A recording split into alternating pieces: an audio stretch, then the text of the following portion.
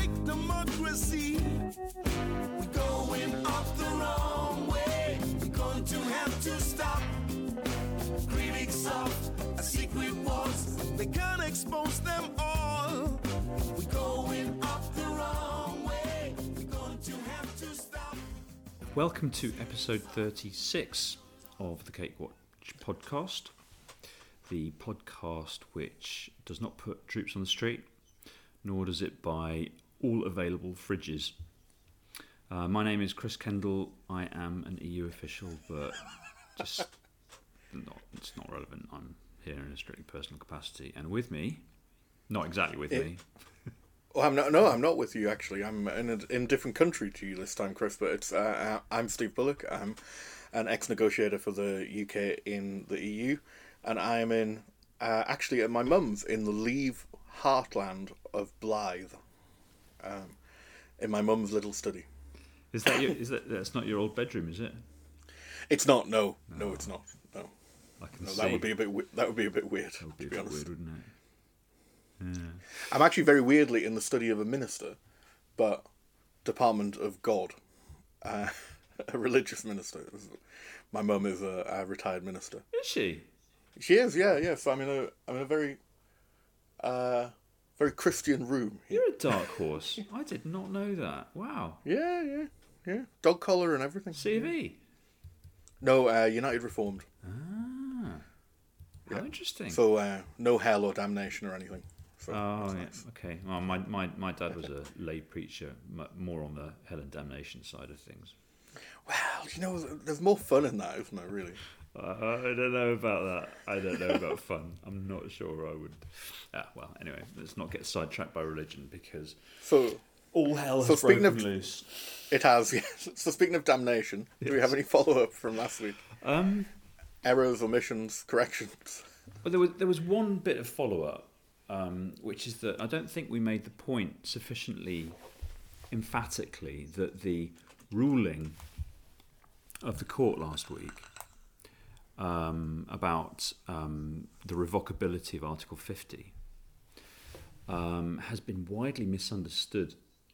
God, it has. And it really annoys me. It's a very simple ruling as well. It's a very simple ruling, and yet you're all over the place. You're getting people, and it's generally, I'm sorry to say, Remainers, popping up and saying, oh, well, this is fantastic. Now we can just extend Article 50 and no worries.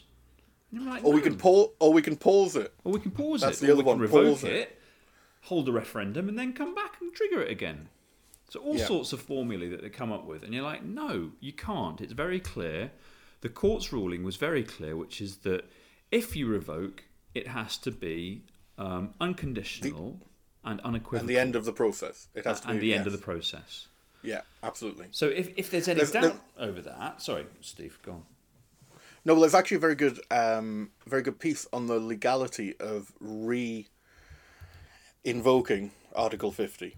Or it wouldn't be re-invoking, it would be invoking Article 50, but doing it again. Yeah. After revoking it. Yeah. There's a very good piece that Steve Pears linked to, which is on the EU law analysis blog that he runs. And it's not clear what would happen if you revoked it and then tried to re-invoke it. I mean, I have my suspicion that essentially they may... because there's lots of questions about how you would then backdate, make the revocation... not accept the revocation, but in a backdated way, and when the UK would effectively leave and all that kind of stuff. But actually, I mean, my thoughts is that they're simply, either wouldn't accept the re-invoking, or they would just put the existing deal on the table and say, tell us when you want to... Yeah, I think politically... Tell us when you want to agree. What would happen, that would be an end to everything. So. Yeah, I think politically that's what would happen. But I think in the real world, we know what would happen. It would be perfectly obvious from the revocation whether or not it was intended as the end of the process.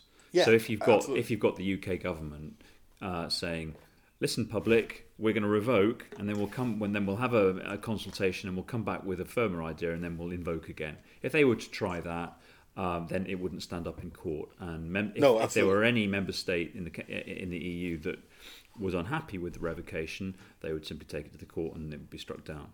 So whereas if, for example, there was a referendum and the government said or put into law that it would revoke after a Remain vote in a referendum, and it did so, that would be taken as sincere. And the issue here is obviously the unilateral nature of this revocation. Of course, there's nothing stopping the UK revoking temporarily if the other 27 agree. But you'd have to get the other 27 to agree. Yes, indeed, which they won't. They've had enough of this, which we'll come to. Yeah. And that's another issue I have with an awful lot of the coverage that you see at the moment on all sides. I mean, Chuck Romano was at it this morning. Yeah, saying, Andrew Adonis was yesterday as well. Yeah, saying, we'll have to. There's no way we can carry on. The UK government will have to extend the Article 50 deadline. And I'm like, Chucker, it's not up to the UK government to extend the Article 50 deadline. Well, it's up to them to request it. It's up to you to ask. It's not up to you to extend it. It's up to somebody else to extend it. So, But I think this is a theme that's going to run through today's podcast of a certain exceptionalism on all sides here. Yeah, on all bloody sides. But yeah, so it's very clear the existing situation stands as applied to an extension, which is that you need the agreement of the EU27, unanimous agreement. Revoking Article 50 would have to be a genuine revocation, and it is unilateral. One question is actually whether it could be by agreement now, which somebody asked, and I'm not sure about, because the court ruling is that it is unilateral, not that it could be. So that's an interesting question as well. Oh, gosh. Yeah, but politically, again, I can't imagine that's... Well, you could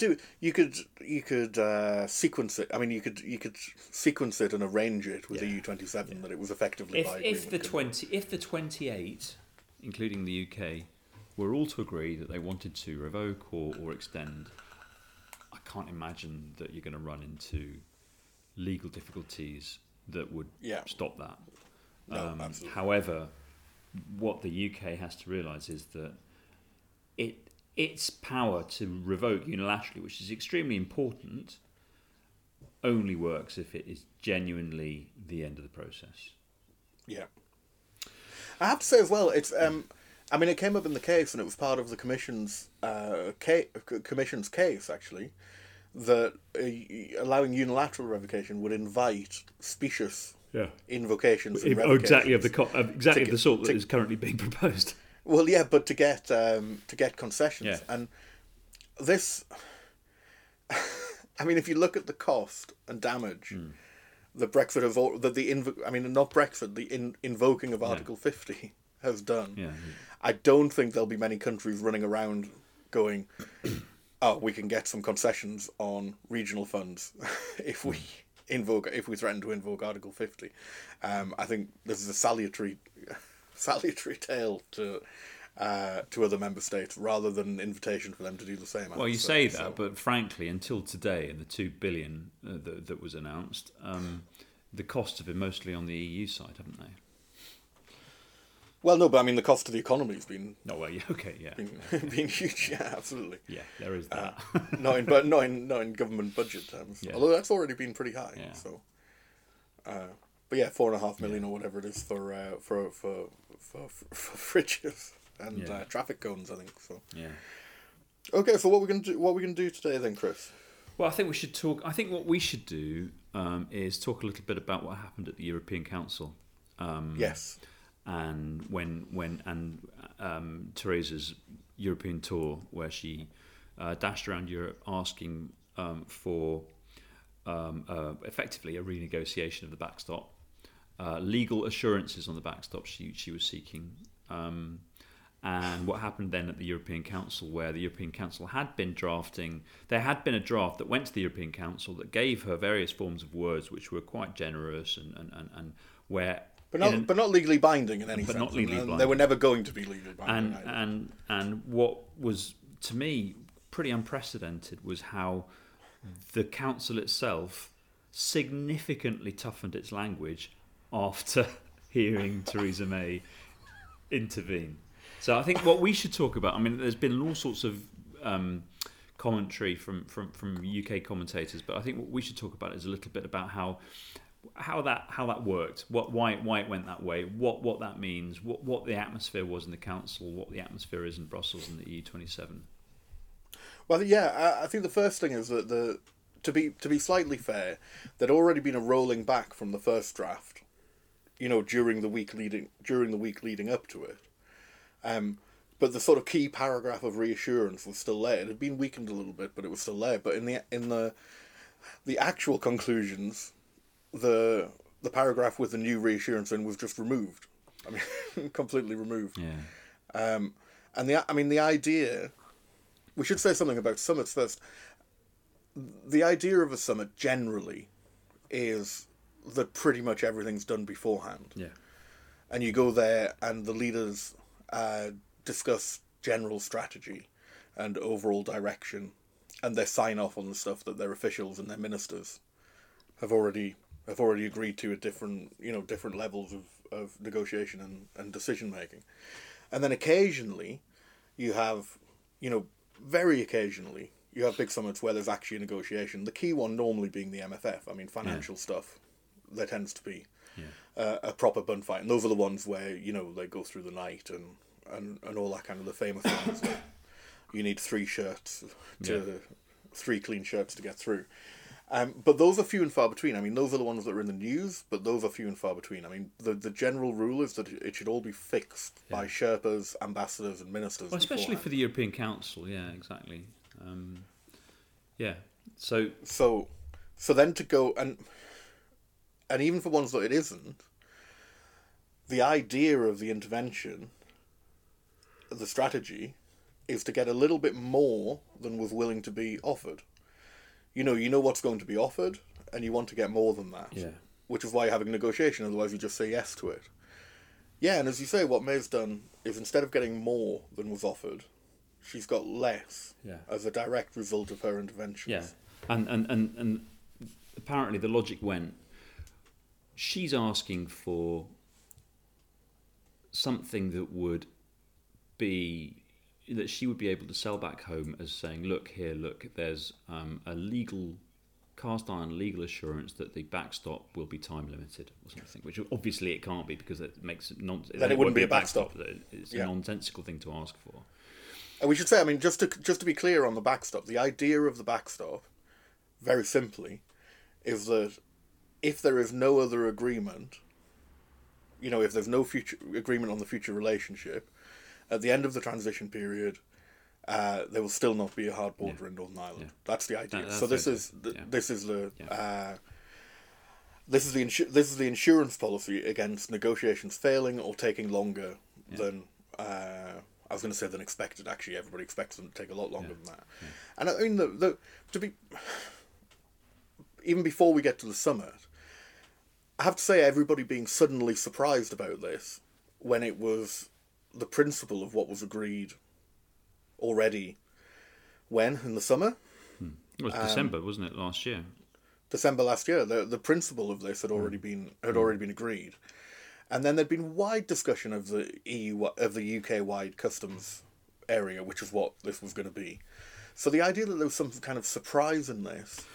Well, this is what I was going to say. I think it was a little bit false. Exactly. And maybe we'll come on to the reaction. Well, the reaction from others later. But I found it particularly pernicious. Not that I'm arguing in favour of the deal, I have to say, which I think is a bad deal. But it has to have a backstop in, and it has to look either like the EU proposal or like this, which was the UK proposal. Remember, this UK-wide customs area was a proposal by the UK government. It was an ask, which, if you remember, initially the EU pushed back on and said they wouldn't be able to do in time, and it wasn't possible. They didn't mind it in principle, but it wasn't possible to do in time, and then they managed to do it in time. So this was a UK proposal, so nobody should be surprised by this. And I have to say that I think Corbyn, there's a lot to attack in the deal, but Corbyn has attacked the backstop. Which I think is a very poor bit of strategy because it's not just poor because there's going to have to be it is immoral actually because how can you pretend to be supportive of the Good Friday Agreement, and then at the same time attack the backstop. It's immoral. So look, it's important back to the summit. for Sorry, it's important for the understanding of what happened at the summit to remember that the backstop was agreed to by the UK a year ago, discussed at great length in the UK, discussed at Chequers, agreed to again by the Cabinet at Chequers. Yeah. All of this being carefully watched and noted by the EU 27, reported on by their diplomats back in their telegrams back home. Then you get people like Boris Johnson saying, well, I didn't understand what the backstop meant when it was agreed, and when I agreed to it in Cabinet, I hadn't fully understood what it meant. That's an obvious lie. That's an obvious lie, and will immediately have been seen as a lie. So when Theresa May's going into the summit, into the council last week, saying to the assembled heads of government, colleagues, I need this because otherwise my party won't vote for it. They're all sitting there knowing that these people have lied about it. They then say to her, well, look, there's a text that we've already pre-negotiated. Here it is, which she said she could sell. Yeah. Which Look she at this said text. She would get approval for. No, not just the withdrawal agreement, but I'm talking about the text of the council conclusions. Yes. Yeah. Here are these council conclusions. Here are these couple of paragraphs that give you what you want. They're very clear about what the backstop is, and they go as far as we can. But obviously, they're not legal. So what is it that you want? And she was directly asked by Angela Merkel, what is it that you want? And she couldn't reply. She couldn't. Apparently, Merkel kept more than once interrupted her to ask that. So this sounds horrendously embarrassing. Quite astonishing. And so she could not answer, and that then pushed those who had been more on the kind of look, let's give them what they want side. So people like Merkel and so on, over back into the arms of those who had been slightly more reticent. So you had the Irish and you had a few others who were like, no, we need more than this. And that bolstered that bolstered EU 27 solidarity and led to them saying, well, you know what, there's no point in giving you any of this because you're not going to be able to sell it anyway. You're not going to sell it anyway. So no, you know exactly. what you need is a wake up call. You need to wake up and smell the coffee, and so we're going to give you the coffee. You can take it back and let them sniff it. But what they'd also heard in advance is they'd heard the reporting that she'd said to the 1922 committee in the ERG there that she would get legally binding assurances. Yeah, that's one of my lies of the week, actually. May told the 1922 committee that there is a legally binding solution coming to the backstop. Now, apparently, it's reported that she met Tusk. When she met Tusk on the Tuesday of last week, he said there was no chance of this and it wasn't going to happen. And she should forget it. And then, so she's had that meeting, been told to forget it, gone home to London, and said she was going to get it. Yeah. So if you ever feel sympathy for May, don't feel sympathy. She's found herself. She's one of these people who is running around saying what each different party thinks. She thinks each different party wants to hear, and getting herself trapped in that classic web of deceit. Deceit, absolutely, yeah. And I heard as well. I think it was reported by Sky. They reported on a couple of ideas that were floated around the room. Now I don't know if they came from May or from UK officials, but they certainly didn't come from EU officials. But there was talk about. I mean, it's so laughable. It's so laughable that we even have to talk about it. It's so stupid. One was a guarantee that the future relationship would be agreed by a certain date. So what this would be the EU 27 now, agreeing to a future agreement that is yet to be negotiated, and agreeing to agree it on or by a certain date, no matter what it says, whatever the hell it says. Wherever they've got to, the negotiators stand up, hand over the papers to the leaders and say, that's what we've got and you're legally bound to agree to it. I mean, nobody in their right minds would do this. Well, nobody in their minds would even suggest it. It's utterly... But that's the point. I mean, it's utterly insulting. Yes. If she did make those suggestions, it's insulting. Not just insulting because these are leaders of sovereign countries, some of which are in the G7 and one of which has a UN Security Council seat, for fuck's sake. It's also it's insulting to common intelligence. Yes. I mean, it is treating them like mugs. It is treating them and this is and I mean, you had by far the best take of all of it. Threads and threads were written by me and lots of other people and better commentators. I mean, Peter Foster wrote a stunning thread on this of how it happened, and but you had by far the best take, which I think I said I nicked it for an interview on Sky, actually. Did you, cheeky bugger? I did, yeah, no, I nicked it. That these are a group of powerful people who are sick of being treated like idiots. Yeah. I said mugs, actually, taken for mugs. Yeah. I think I said. And this is really what it is. And I wonder whether, because you can get away with this shit at home, because you can get away with telling the morons in the ERG that stuff that patently could never happen is going to happen, that this is she assumes that other EU leaders who are intelligent and understand the EU system and have worked out where their interests lie are going to do the same, are going to accept the same bullshit. Well, here let's talk about that odd piece of film footage of the following morning where she basically collared Juncker, and the cameras caught it, and Channel 5 put in some lip readers, and the lip readers... Well, go on. Well, before that, I mean, what that was about the press conference the night before. Exactly. I was getting there. So Juncker had said, look, the Prime Minister May's proposals, or the discussion is nebulous, or he used the word nebulous. He said we could do with some clarity because the debate is often nebulous. Yes.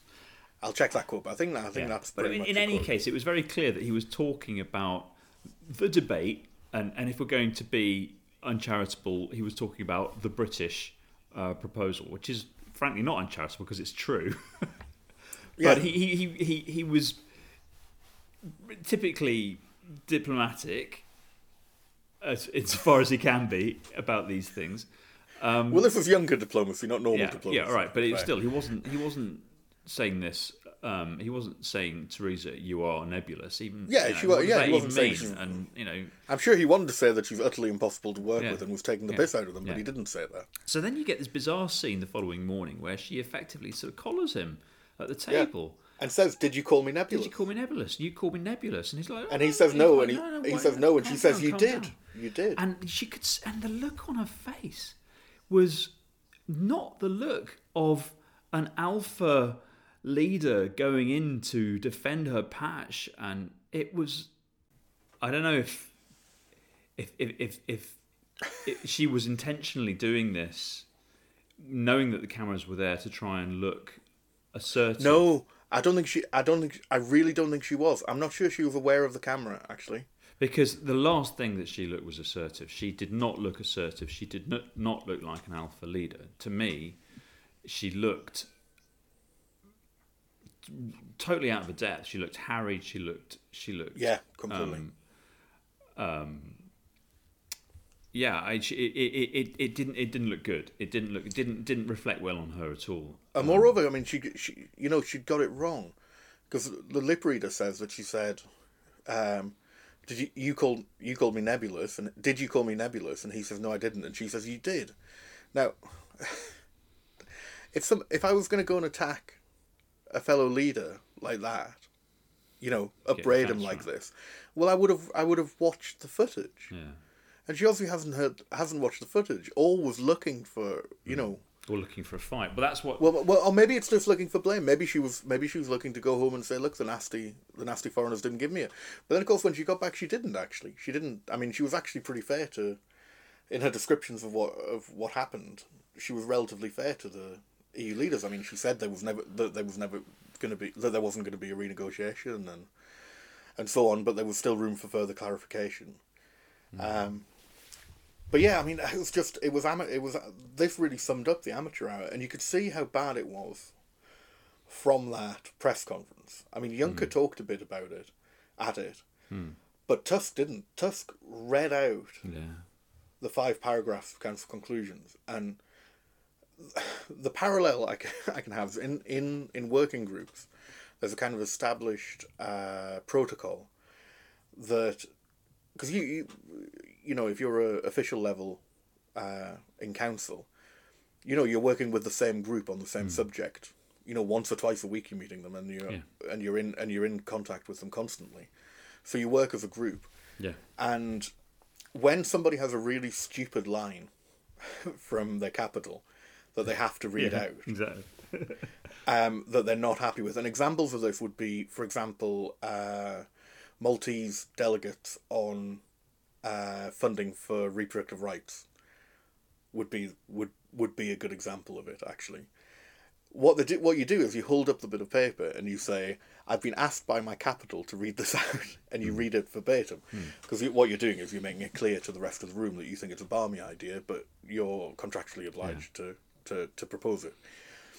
And there was a hint of this about it. I mean, it was barely contained anger at what had gone down, and at the waste of time, and at how the leaders have been treated. And we saw this from other leaders as well. Other leaders were saying, look, this was your choice. You chose to do this. No, that was very much the reaction from everyone else. No, she clearly really lost the room. And, you know, we knew this already from Salzburg, but my immediate reaction on hearing the news and hearing the reports coming out was that, oh my God, this is even worse than Salzburg. This is... Oh, I think it's much worse. I think it was much worse than Salzburg. I really do. Yeah. I think it was really, really much worse than Salzburg. And I think it drew to I mean, firstly, it's drawn to a close the negotiations. And we've seen since claims that negotiations are somehow ongoing, coming from May. In fact, in Parliament, I think she said that. Yeah. Well, that was her excuse for delaying the meaningful vote. Yeah, and until the middle of January. Commission spokespeople have said that negotiations are not ongoing, and there are no meetings scheduled. Yes. Emphatically, absolutely. Again, she's misunderstanding the system. Obviously, if Ollie Robbins phones Sabine Weyand, she's going to answer his call. She's not going to not take his call. Officials will still be in touch with each other. They'll still be, but these are not negotiations. You know, that's the key thing here. So she's still blagging it, and it keeps on going. They'll see her saying negotiation. Well, they have, because the spokespeople made a point of saying that it wasn't true. So again, they've seen her go home and be disingenuous. So exactly, she's been disingenuous they've watched her be disingenuous to a population for a couple of years, promising things that can never be got. She's seen them be disingenuous to them by saying that she agrees to this deal, and that it's the best that she recognises that it's the best they can get, and that she'll do everything she can to get it through, and that she'll be able to get it through Parliament, and then come back and said it's not good enough, and so, well, you said it was good enough last month. Why the fuck did you agree to it? If you knew that last month, why have you wasted all of our time here? So I think this is an end to because the initial position before the summit was that the EU27 were going to try and do everything they could to help May. Now they couldn't give legal assurances because it would be balmy and probably illegal to, but they were going to go out of their way to try and provide clarity and reassurance that it wasn't their objective to have a permanent backstop, and that they very much wanted an agreement on a future relationship, and for the backstop never to happen. And that's not going to happen anymore. That helpfulness is gone. Completely gone. And again, in a statement to the Commons, she misled almost instantly, in that she said that the council conclusions had legal status. Yeah, she was trying to make out that they were legally binding. And she said they were binding. Yeah. And European Council conclusions are not legally binding. Laws are legally binding. Yeah. And everybody knows that, and everyone in Brussels knows that. And again, EU leaders will be watching it going, that's not true. That's simply not true. They're an expression of our intention. See, what we're seeing is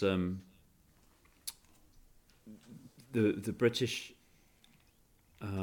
in denial about the change in their status, and you're at the same time you're seeing the 27. I think we discussed it between us, and we were discussing it in our WhatsApp chat, and then I nicked your point and stuck it on in a tweet, which was that you can see Tusk has moved on to the final stage of the grieving process. He's moved beyond all anger and denial, and he's now at cold, hard acceptance. That's what it looks like. And you still hear regularly from leavers who will rather glibly and knowingly say, yes, but we know what the EU's like. We know that these deals are always done at the 11th hour, the 11th. This is managed no deal as well. This is managed no deal. We'll come to that. And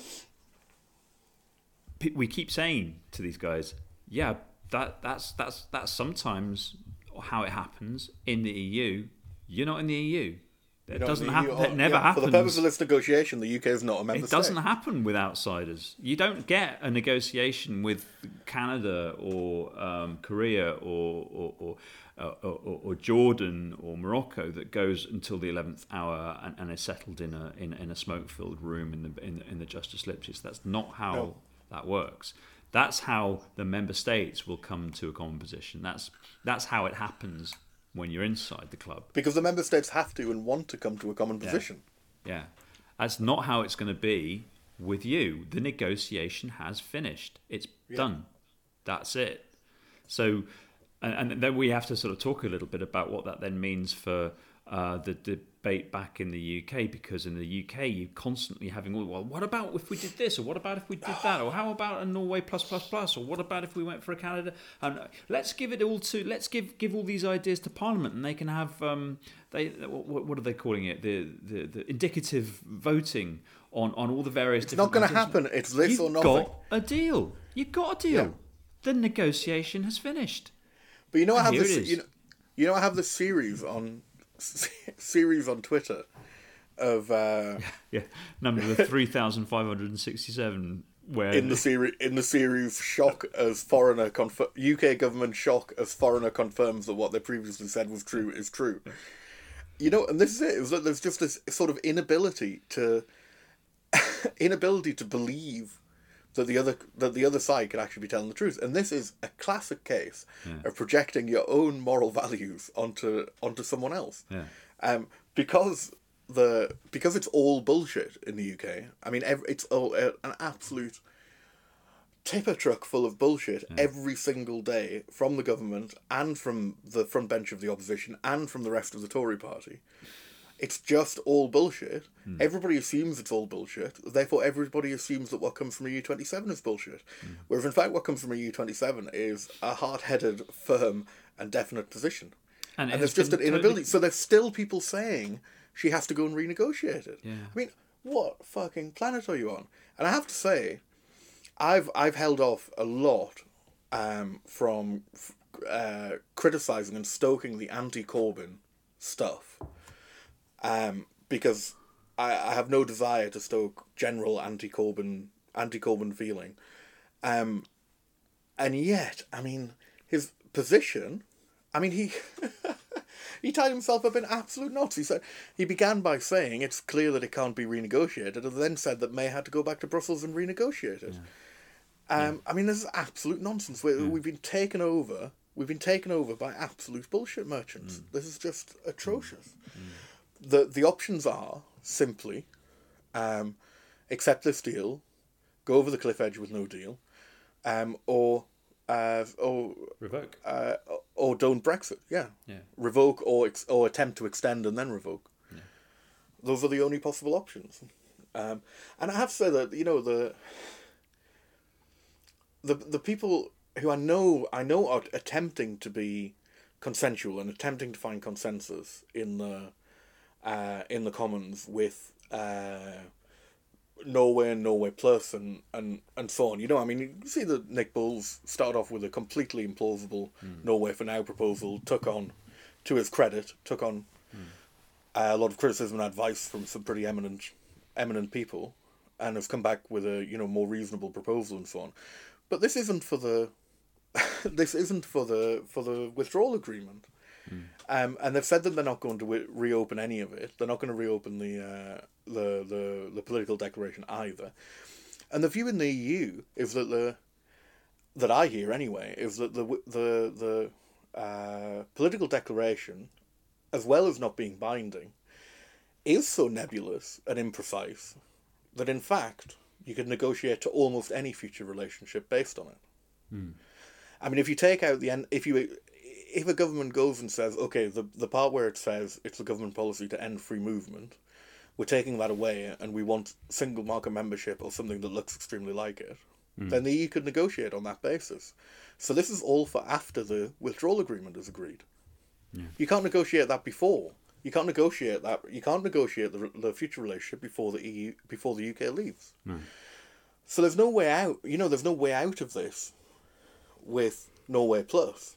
Even if you come up with an eventual objective that wouldn't need a backstop, like EEA plus customs union, you still need a backstop because it's not clear that this will be negotiable. Yeah, of course. I mean, I think to be honest, I think when the UK finds out what the conditions are for it being an EEA member and in the customs union permanently, I think, frankly, the political establishment will balk at them when they see the reality of it. Well, that's what, yeah. So there's no guarantee. Let's not forget why they left EFTA in the first place. Yeah, so there's no guarantee whatsoever that even, and they're not off the shelf. I mean, God, if you want a customs union with the EEA, you're going to have to do it as a new EEA pillar for a start. You're not going to be able to join EFTA and be in the EU customs union. They're incompatible. So yeah, I mean, so none of these are actually helping the issue of the withdrawal agreement. You have to agree to this withdrawal agreement, or you have to go over the cliff edge. But ultimately, or you have to not Brexit. The bottom line is that you've got a deal. The deal has been reached. It was reached with great difficulty on both sides. Here's the deal. It's done. It's not going to be renegotiated. It's done. Now the UK has to decide what it does. What's it going to do? Is it going to accept the deal? Is it going to reject the deal? Is it going to revoke Article 50? Now you can then dance around for weeks with various ideas of how to interpret the political declaration and how to tweak it. That's fine, but you're still tick-tock. It doesn't get us still any moving further. Towards March the 29th. Yeah. And the 29th of March is when you leave. And so you better have a withdrawal agreement in place. Because if you don't, you're screwed. That's no deal. That's no deal. Absolutely. So, and no deal is not. I mean, I can't believe we even still have to say this. There was polling done by Gina Miller that, what was it, 35% of the population still thinks no deal is continuing as we are. Let's not forget why. It's also because we are still being lied to on an industrial scale by people who know what no deal means, but want you to think it's something else. Yes. So people will use. They yet again have come up with some pretty little soundbite. Now it's managed no deal, with the idea that is going to fool no deal into thinking that it's not as bad as all that. So what they managed mean by falling managed in front no of a deal bus. is they mean deal. Just a different kind of deal to the one they've got. They mean it's not the, this yeah, deal. it's the idea deal. It's the idea that they'll get the deal they want. Yeah. And that afterwards. Yeah. The EU will come and offer them immediately, or even in advance. Will offer them everything they want, but without any of the conditions and obligations attached to it. Yeah. So which still classic obviously cakeism. Absolutely isn't going to happen. And they're now saying, well, look, the EU is making preparations. The EU is making preparations for no deal, but the EU's preparations for no deal don't involve the UK, and they're not going to involve the UK either. It's really as simple as that. They'll be unilateral to protect the interests of the EU, and nothing else. No account will be taken of what the UK wants or what is good for the UK in that, because the UK has to do that. And in fact, account of that was taken in the withdrawal agreement, which is apparently being rejected. So yeah, I mean the no deal, and you can look at anything. I mean, there's some great stuff on this being done. You can look at the government's own assessments of it. Project Shit Your Pants as it was called.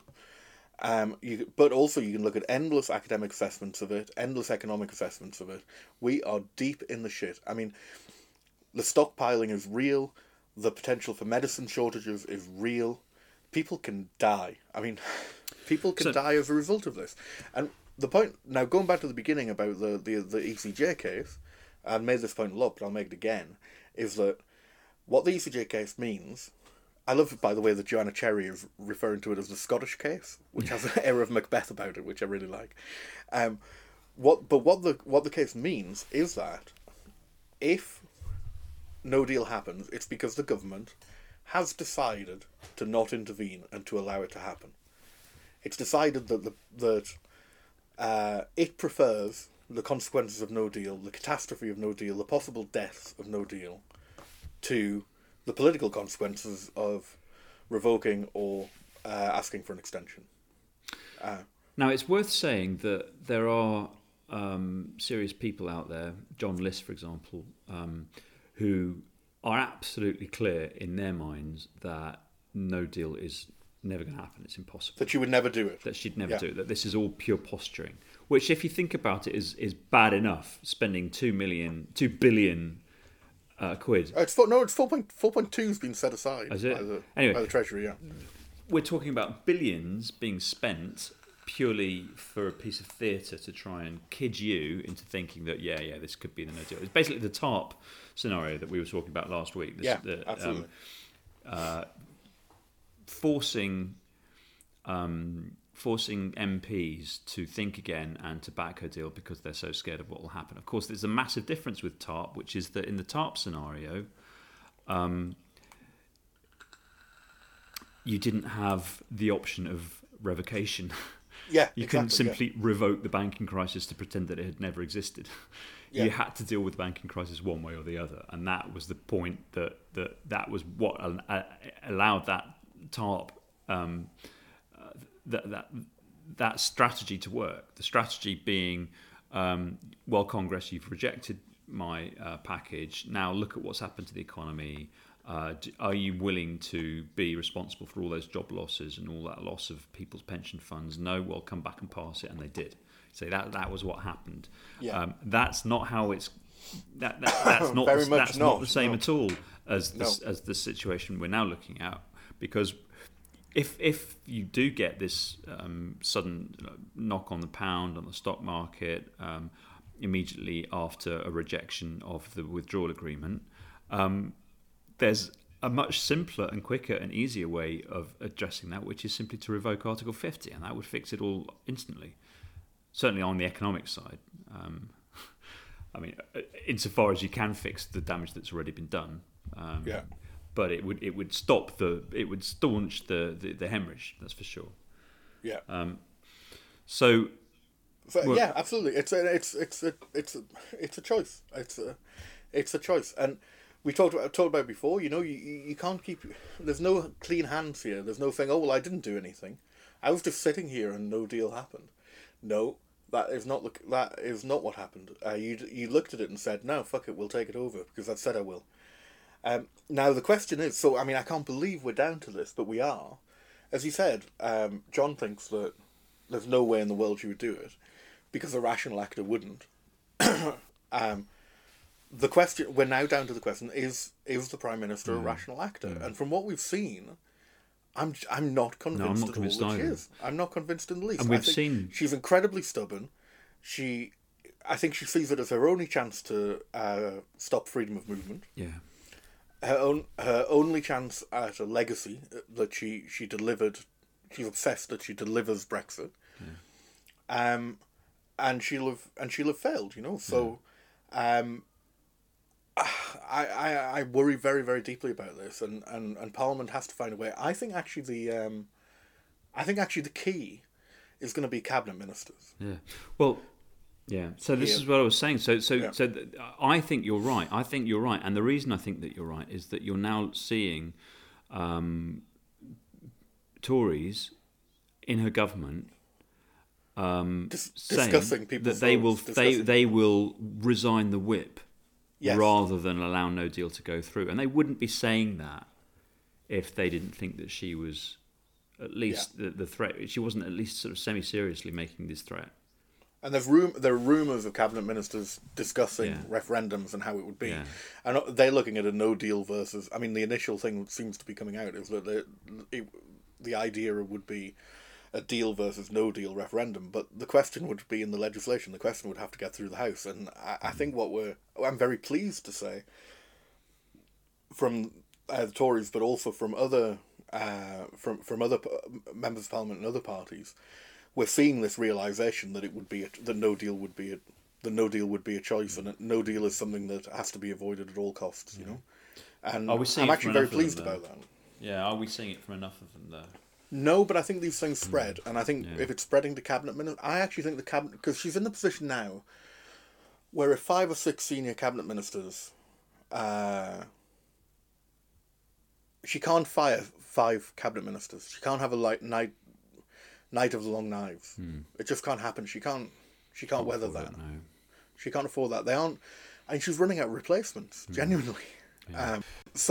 I mean, it's not necessarily that they're going to vote against her in cabinet. It's more they're going to convince her that this is not the legacy that she wants to have. She doesn't want to have the legacy of the person who took the UK over the cliff edge to prove a point. Now the question is whether that's going to be strong enough and whether the action is going to be quick enough after that. You know, so.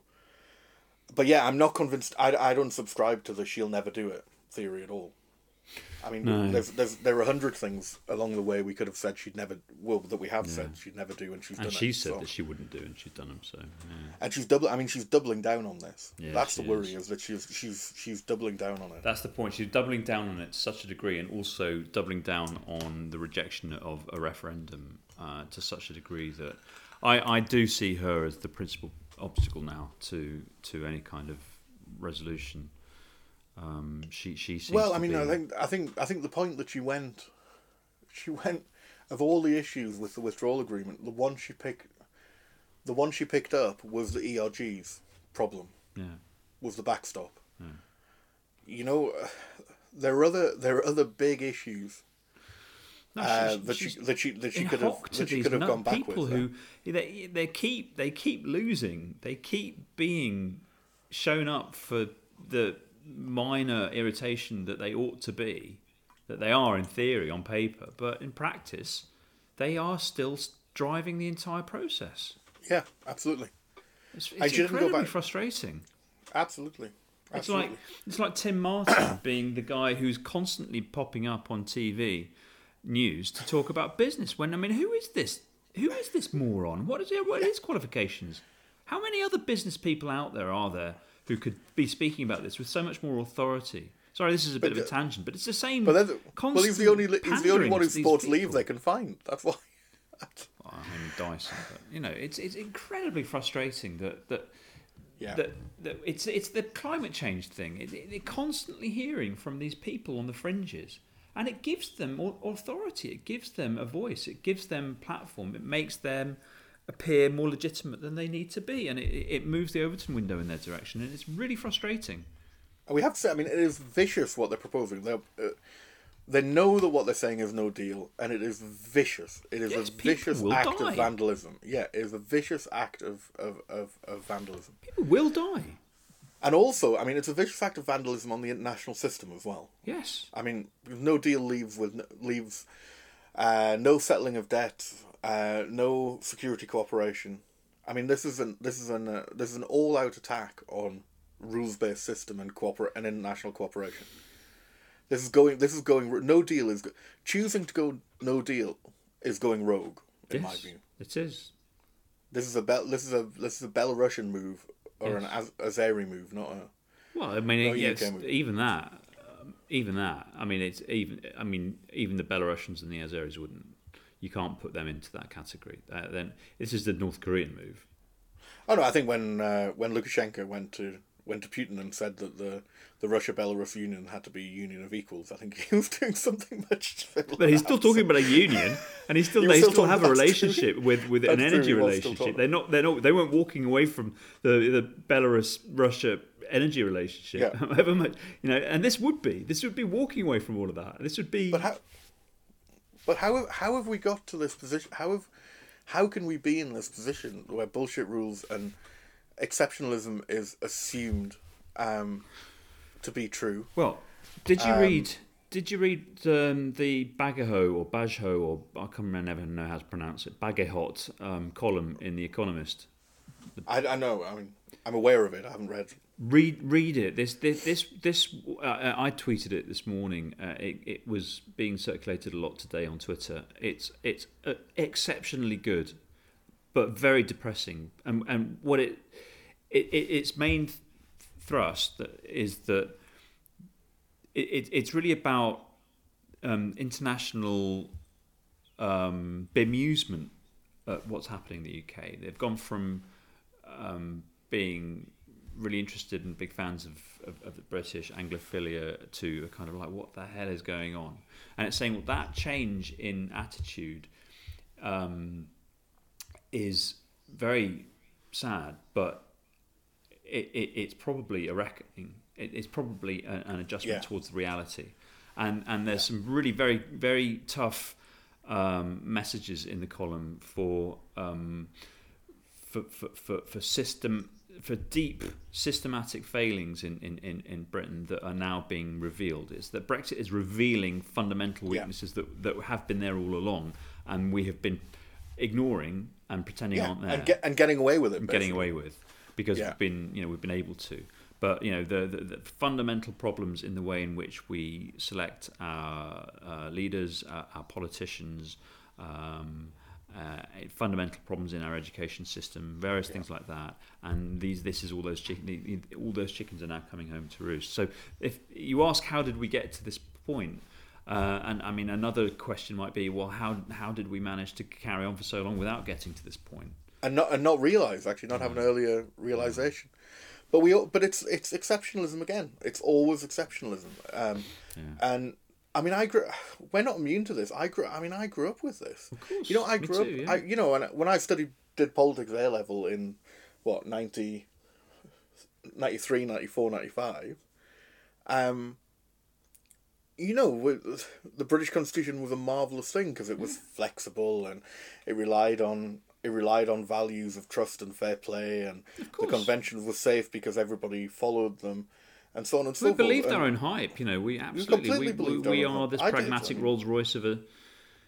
I mean, I do read the. I mean, I wish I could just sit here and read it out Tusk-like. I mean, it's a fantastic column. We'll put it in the note. We'll put it in the notes. I'll put it in the notes. It's really worth a read. All those classic lines about how initially Brussels thought that the incompetence being displayed by British article. negotiators. Yes, I did read that article. Yeah, that was the headline, wasn't it? Yeah, that they thought it was a.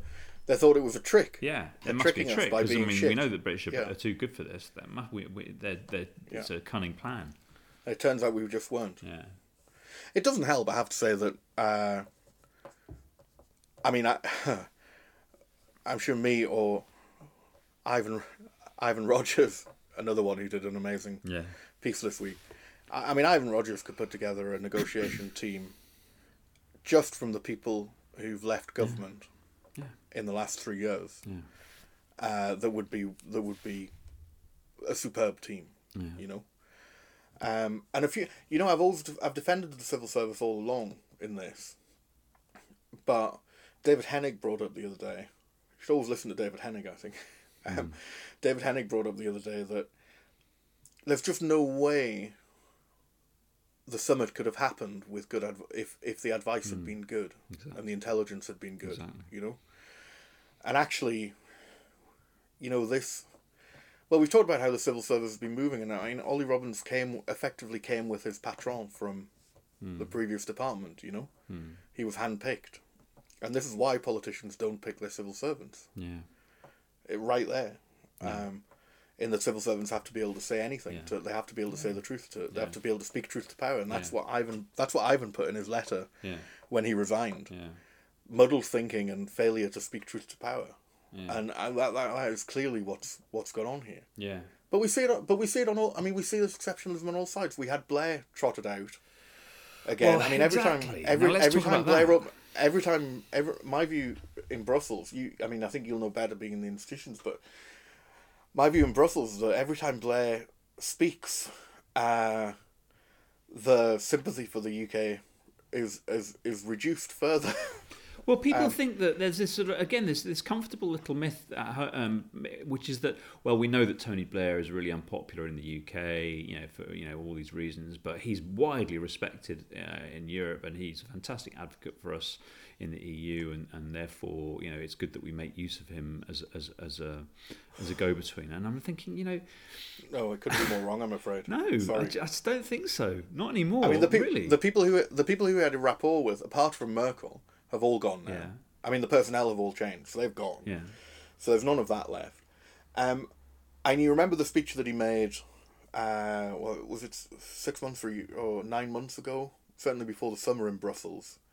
There's this big, sudden event. It was only, Yes. people only knew about it the day Yeah, before. and I know a few people who went to it. Yeah, exactly. Yeah, absolutely. And I mean, apparently the atmosphere in the room was of just downcast despair that he would come to Brussels and Britsplain why they need to offer a new deal on freedom of movement. Now this to is the the UK key. to keep This it, is the key. which is exactly what he's done again. This is the key. So it's not so much the Tony Blair and his personality, though. I mean, I think that people shouldn't oversell it.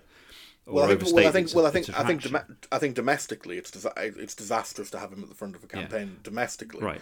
But because he's just toxic to too many people, no matter what you think of him. I mean, it's just a fact that he is. So. But in Brussels, the key thing here is what he's saying, is the content of what he's saying, and he's still locked into this Remain and Reform groove, which just... I mean, it's effectively the Cameron thing again.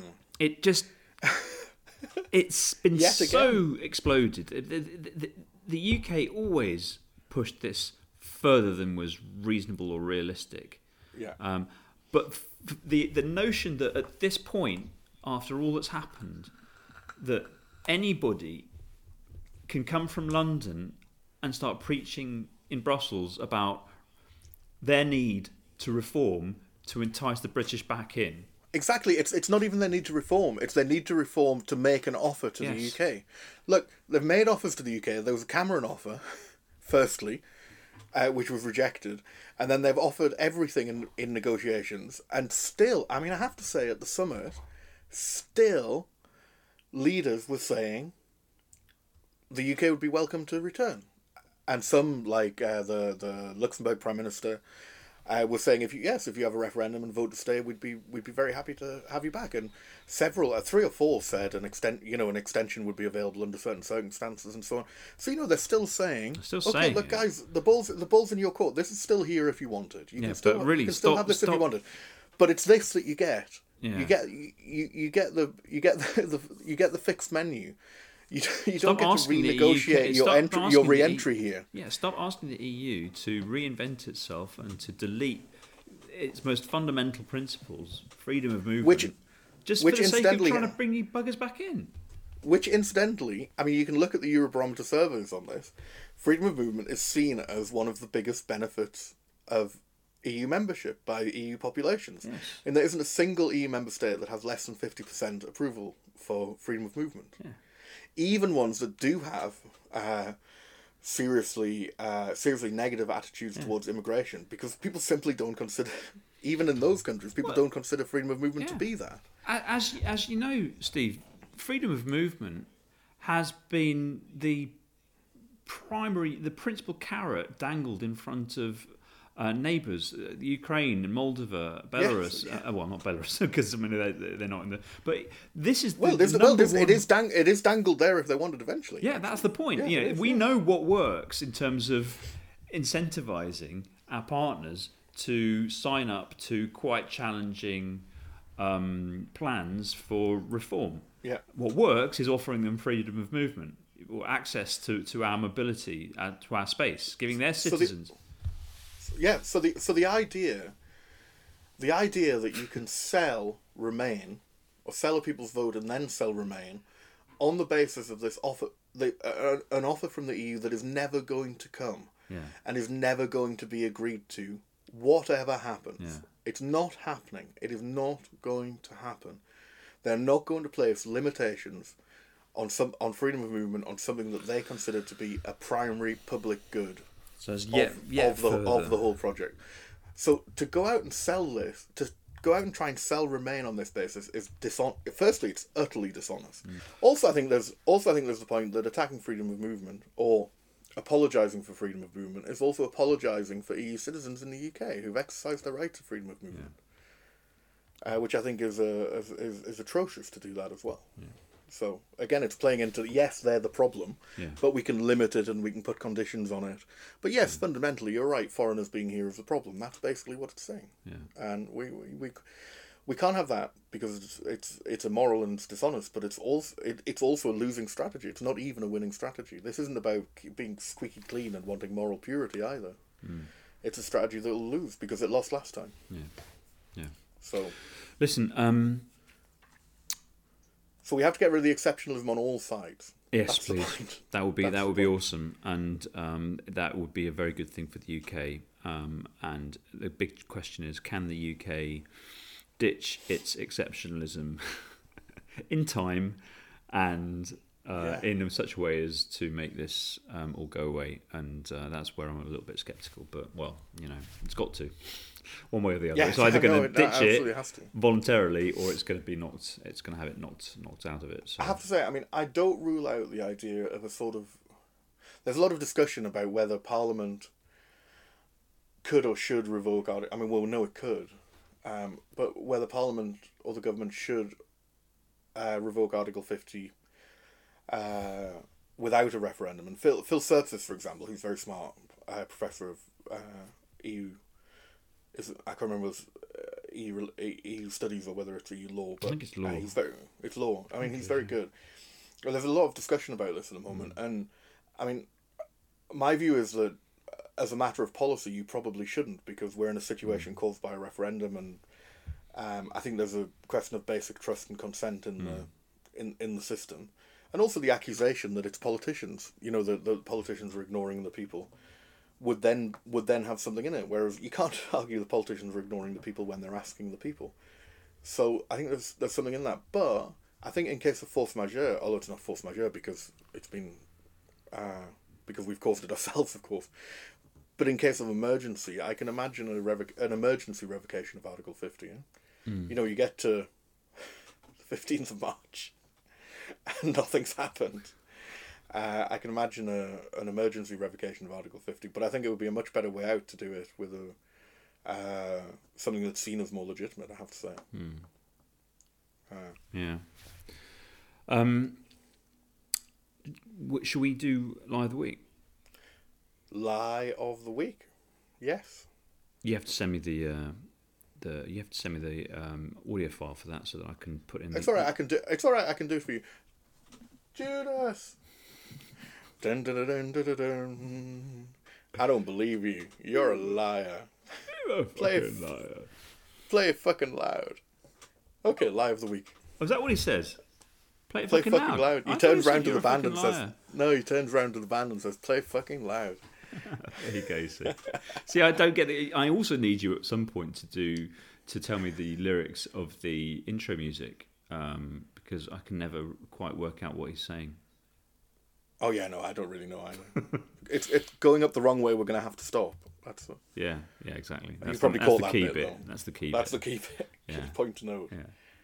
It's also, I should say, it's very nice of Bai to give us that royalty free as well. It certainly is. Very, very kind of him. Indeed, it certainly is. Well, I've actually now bought it, so there you go. You got at least one sale. Yeah.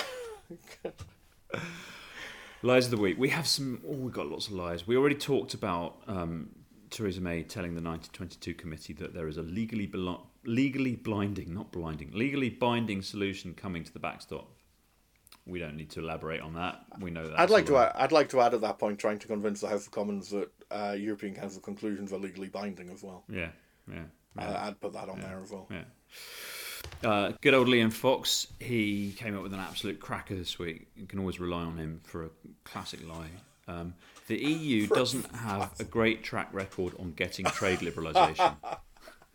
This is in the week that the week that Parliament signed off on the EU-Japan agreement. Yeah, which he then claimed. He then tweeted with a picture of him shaking the hand of Prime Minister Abe and making out that somehow this was a Liam Fox deal. No, this is incredible. This is really amazing. He said, You know that Great basis he's very pleased, and it's a great basis for future UK trade, and that this agreement is potentially worth 3.2 billion to the UK in the long run. What do you mean the long run? We'll even the fucking EU. It's not going to exist in the long run. He genuinely believes the cut and paste. He really believes the cut and paste thing, doesn't he? He thinks that we can take that as the basis and then sort of add a few bells and whistles, and that everybody's going to be happy with that, and that Japan will do that. And no, I mean he's very much he's very high on the Kool-Aid. So the EU literally does have a great track record on getting trade liberalisation. Literally, it has the phenomenal best track record, the best in the world by far. Yeah. So Liam. Yeah, it's by far the best. I mean, total liberalisation of trade with less developed countries, for example. Yeah. Not to mention total liberalisation of trade within the EU. Access, and then trade between 500 million people. Yeah. And then how many FTAs is that now? Is that what it's in the 50s, isn't it? There's lots. Plus another 600 or 700 bilateral agreements. Well, as I never tire of banging on about, it is by far and away the world's leading free trade power. I mean, trade liberaliser. You know, there are smaller countries, smaller economies that have a niche record in pushing the envelope on trade liberalisation. Yeah, Singapore, for example. Yeah. New Zealand. But when it comes to a large economic blocks pushing trade liberalisation, the EU's the one that's doing it. And so for Liam Fox to say that, well, let's. Just mentioning New Zealand, there was a great tweet about New Zealand. Now, who was it from? Well, find it and we'll put it in the notes so the person gets credit. But who was it who said it? That a Brexiter had posted an article about lessons that can be learned from New Zealand for Brexit. And he retweeted this with, well, they've told us repeatedly not to fucking do it.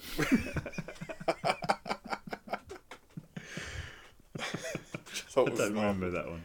Yeah. Oh, hang on, we've missed it.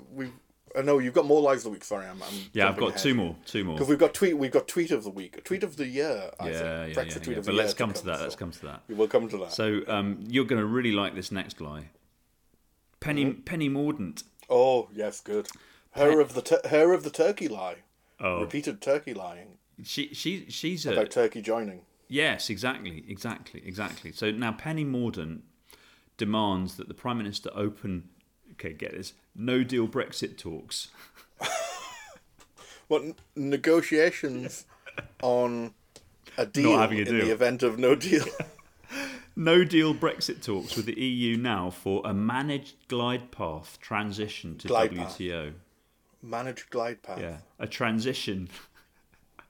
Jesus. That would be in a deal that we should negotiate as not being a deal. I mean, the stupid is so pervasive, but it gets even better. Does nobody ask somebody before they say these things or write them down? You're going to love this, Steve. Wait for it. There's more. There's more to this because you're going to love this bit. I didn't know there was more. So her grand idea here is that DFID can help because DFID has lots of crisis management experience.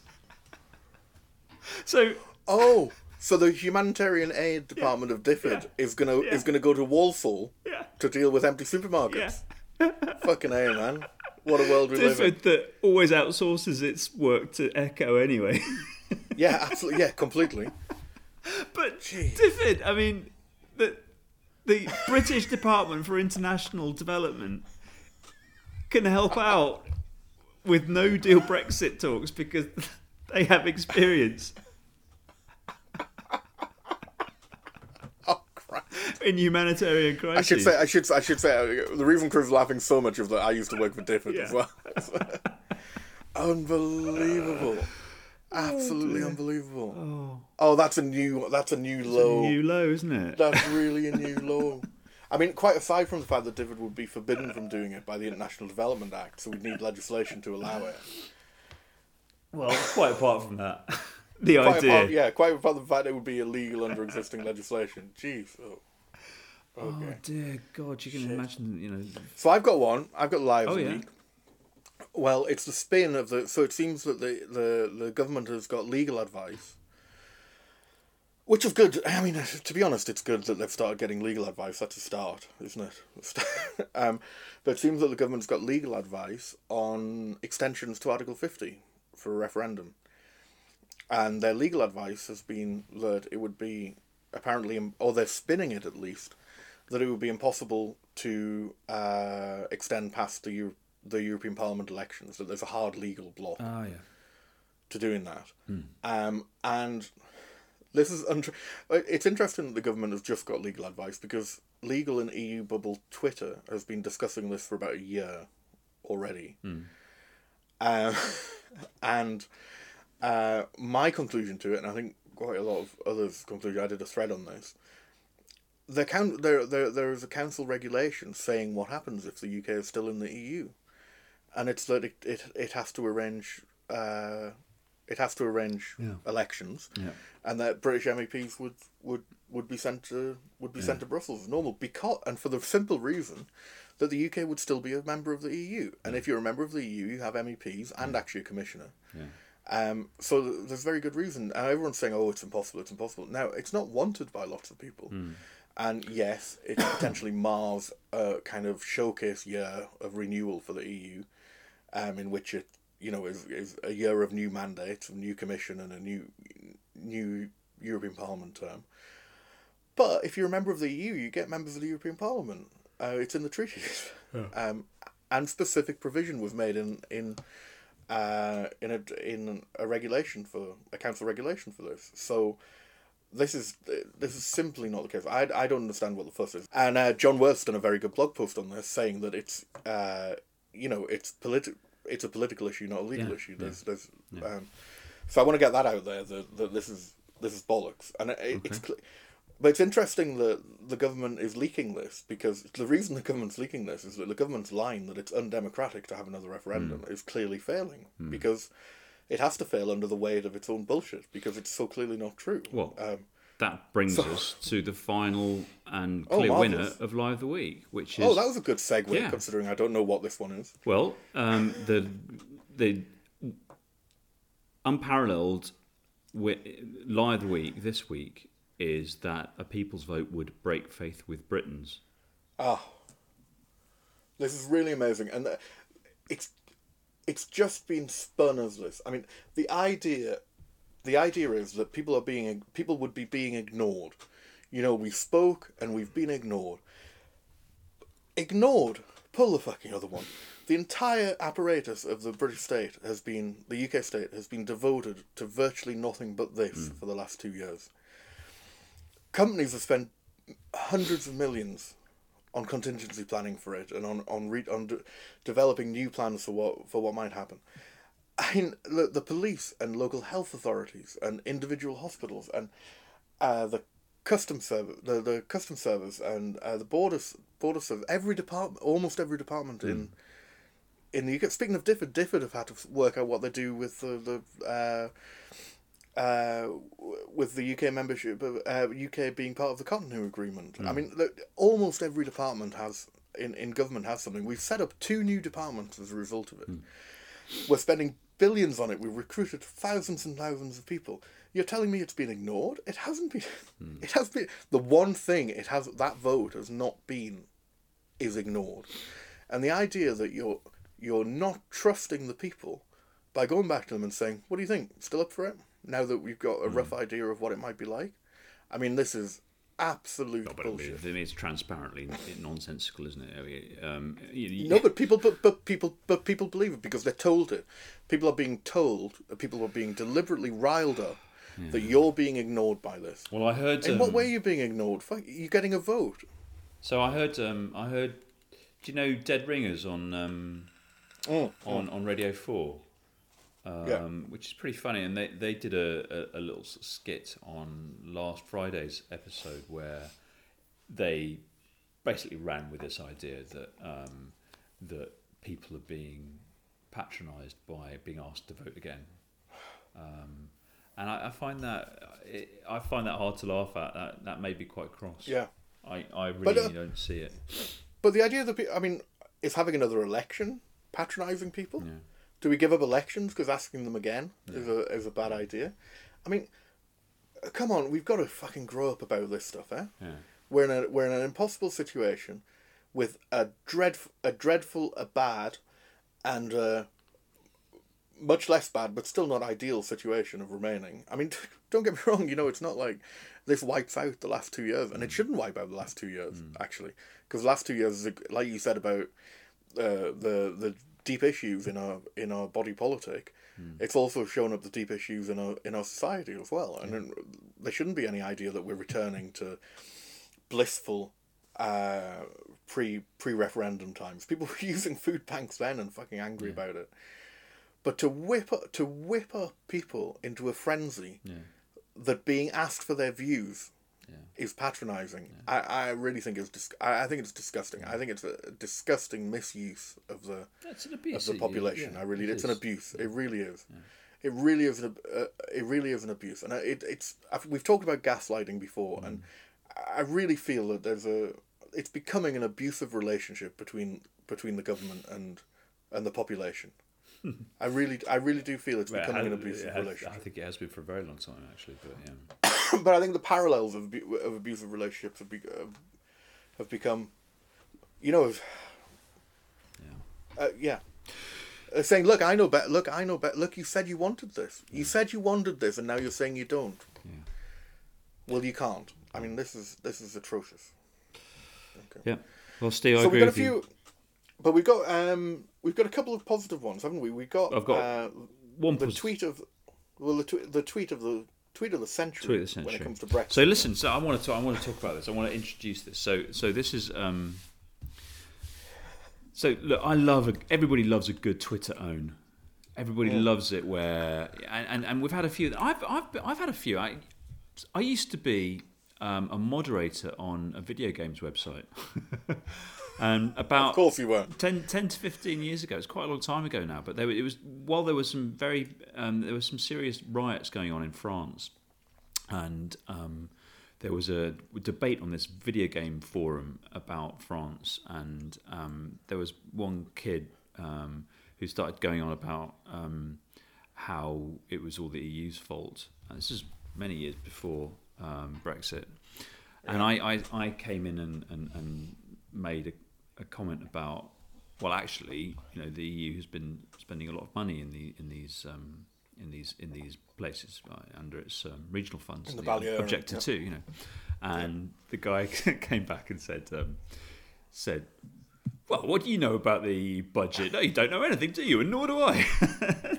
And then of course most of the other people there knew exactly how much I knew, so then it allowed me to come back in with the well, actually, And I mean, I've for many years, I have sort of like thought back on that fondly as a moment where I very smugly owned this poor young guy who had no idea that this video game moderator happened also to work for the EU. How would he know that? Anyway, but that's totally outclassed by this. But I mean, totally. This is a different order of magnitude. Never in my entire path have I witnessed such an incredibly massive piece of ownage. So we should say who did it, yes, and give a bit of background, because people won't know. Yeah. So Jean-Claude Puris, who we've mentioned often on this podcast, who is the former head of the council's legal service. And now, he's a bit of a kind of hero of mine, I have to say. Yeah, I mean, he's a very impressive man. I mean, he's now very active on Twitter, on Brexit Twitter, working in not his native language, challenging misconceptions and providing clarification. And he got quite agitated. Now have a look at have a look at his CV, even just his Wikipedia entry, which is in French. But even I could clean his CV from that. So he was head of the council legal service. So the chief legal officer of the EU Council, for was 20 or 24 years. 20. I'm not sure. And he was the one of the drafters of. Yeah. Well, we'll get to that. Of several treaties, and was the principal legal advisor for several and for intergovernmental conferences and so on. This is Jean-Claude is the chief EU law. I mean, Yeah. if you're going to ask anybody about EU law, you go and ask Jean-Claude. Yeah.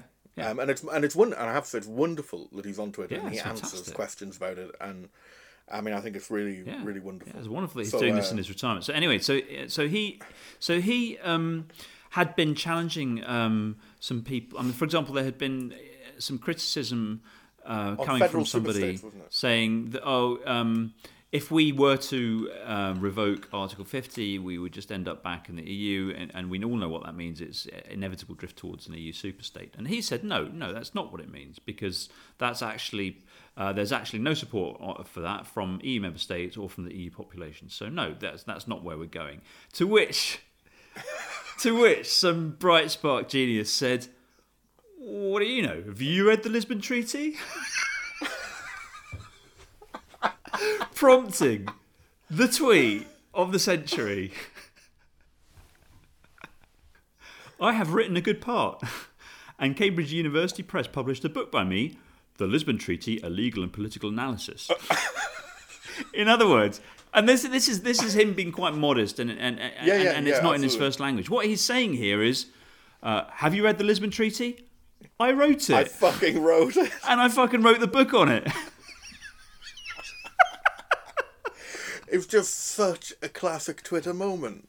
It is so. That's just Twitter, absolutely, and Brexit, absolutely summed up. What the fuck would you know about it? Who the fuck are you? It's just great, and the replies, and and just the way in which this has been celebrated by. I mean, it's what masterful. I mean, it's a wonderful piece of, and he doesn't do it to. I mean, No. To be like, don't you know who I am? No, he says, listen, yeah, I do. I have read it because I wrote it.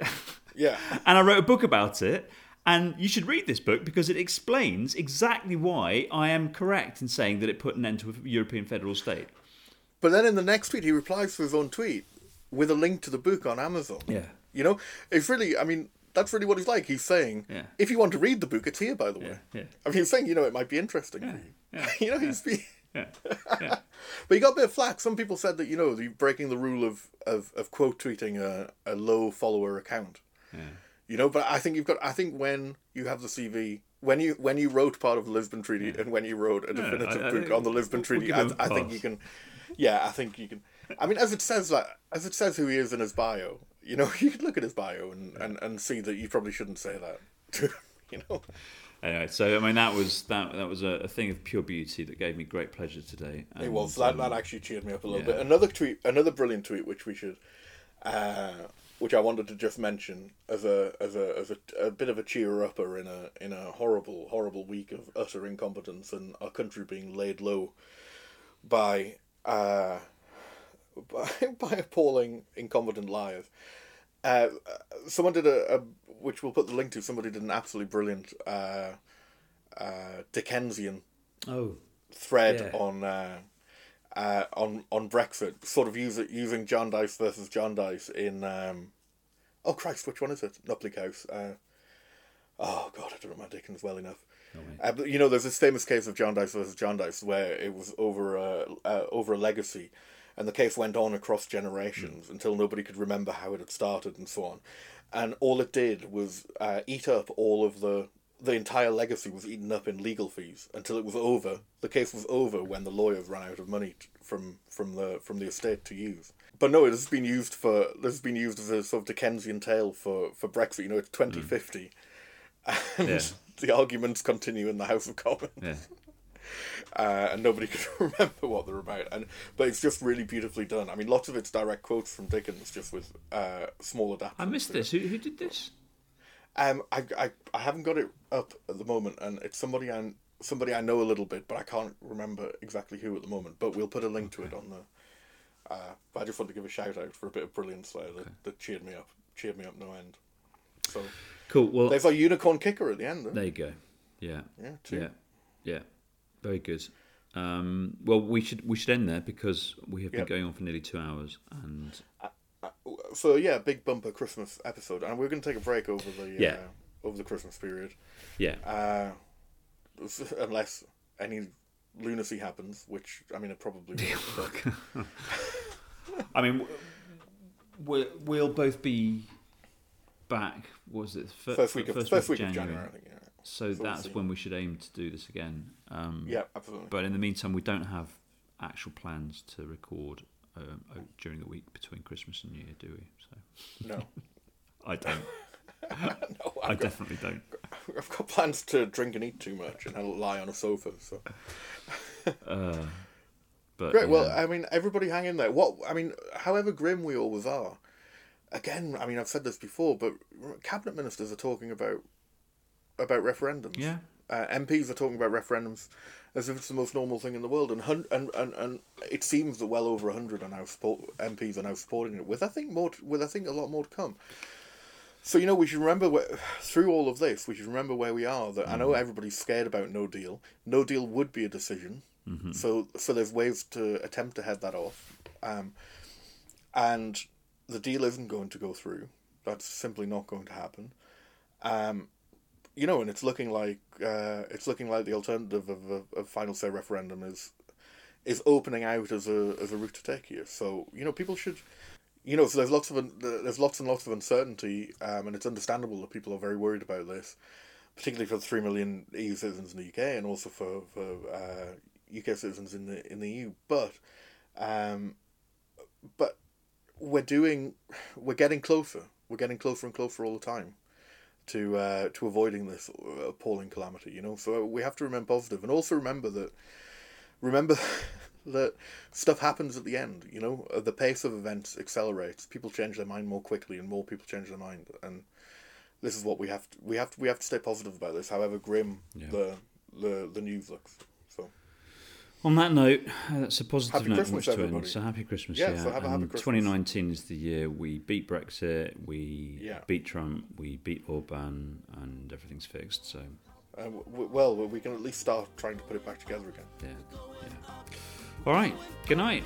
Okay. Good night, everybody. Bye. We're going up the wrong way. We're going to have to stop. The critics of the secret wars, they can't expose them all.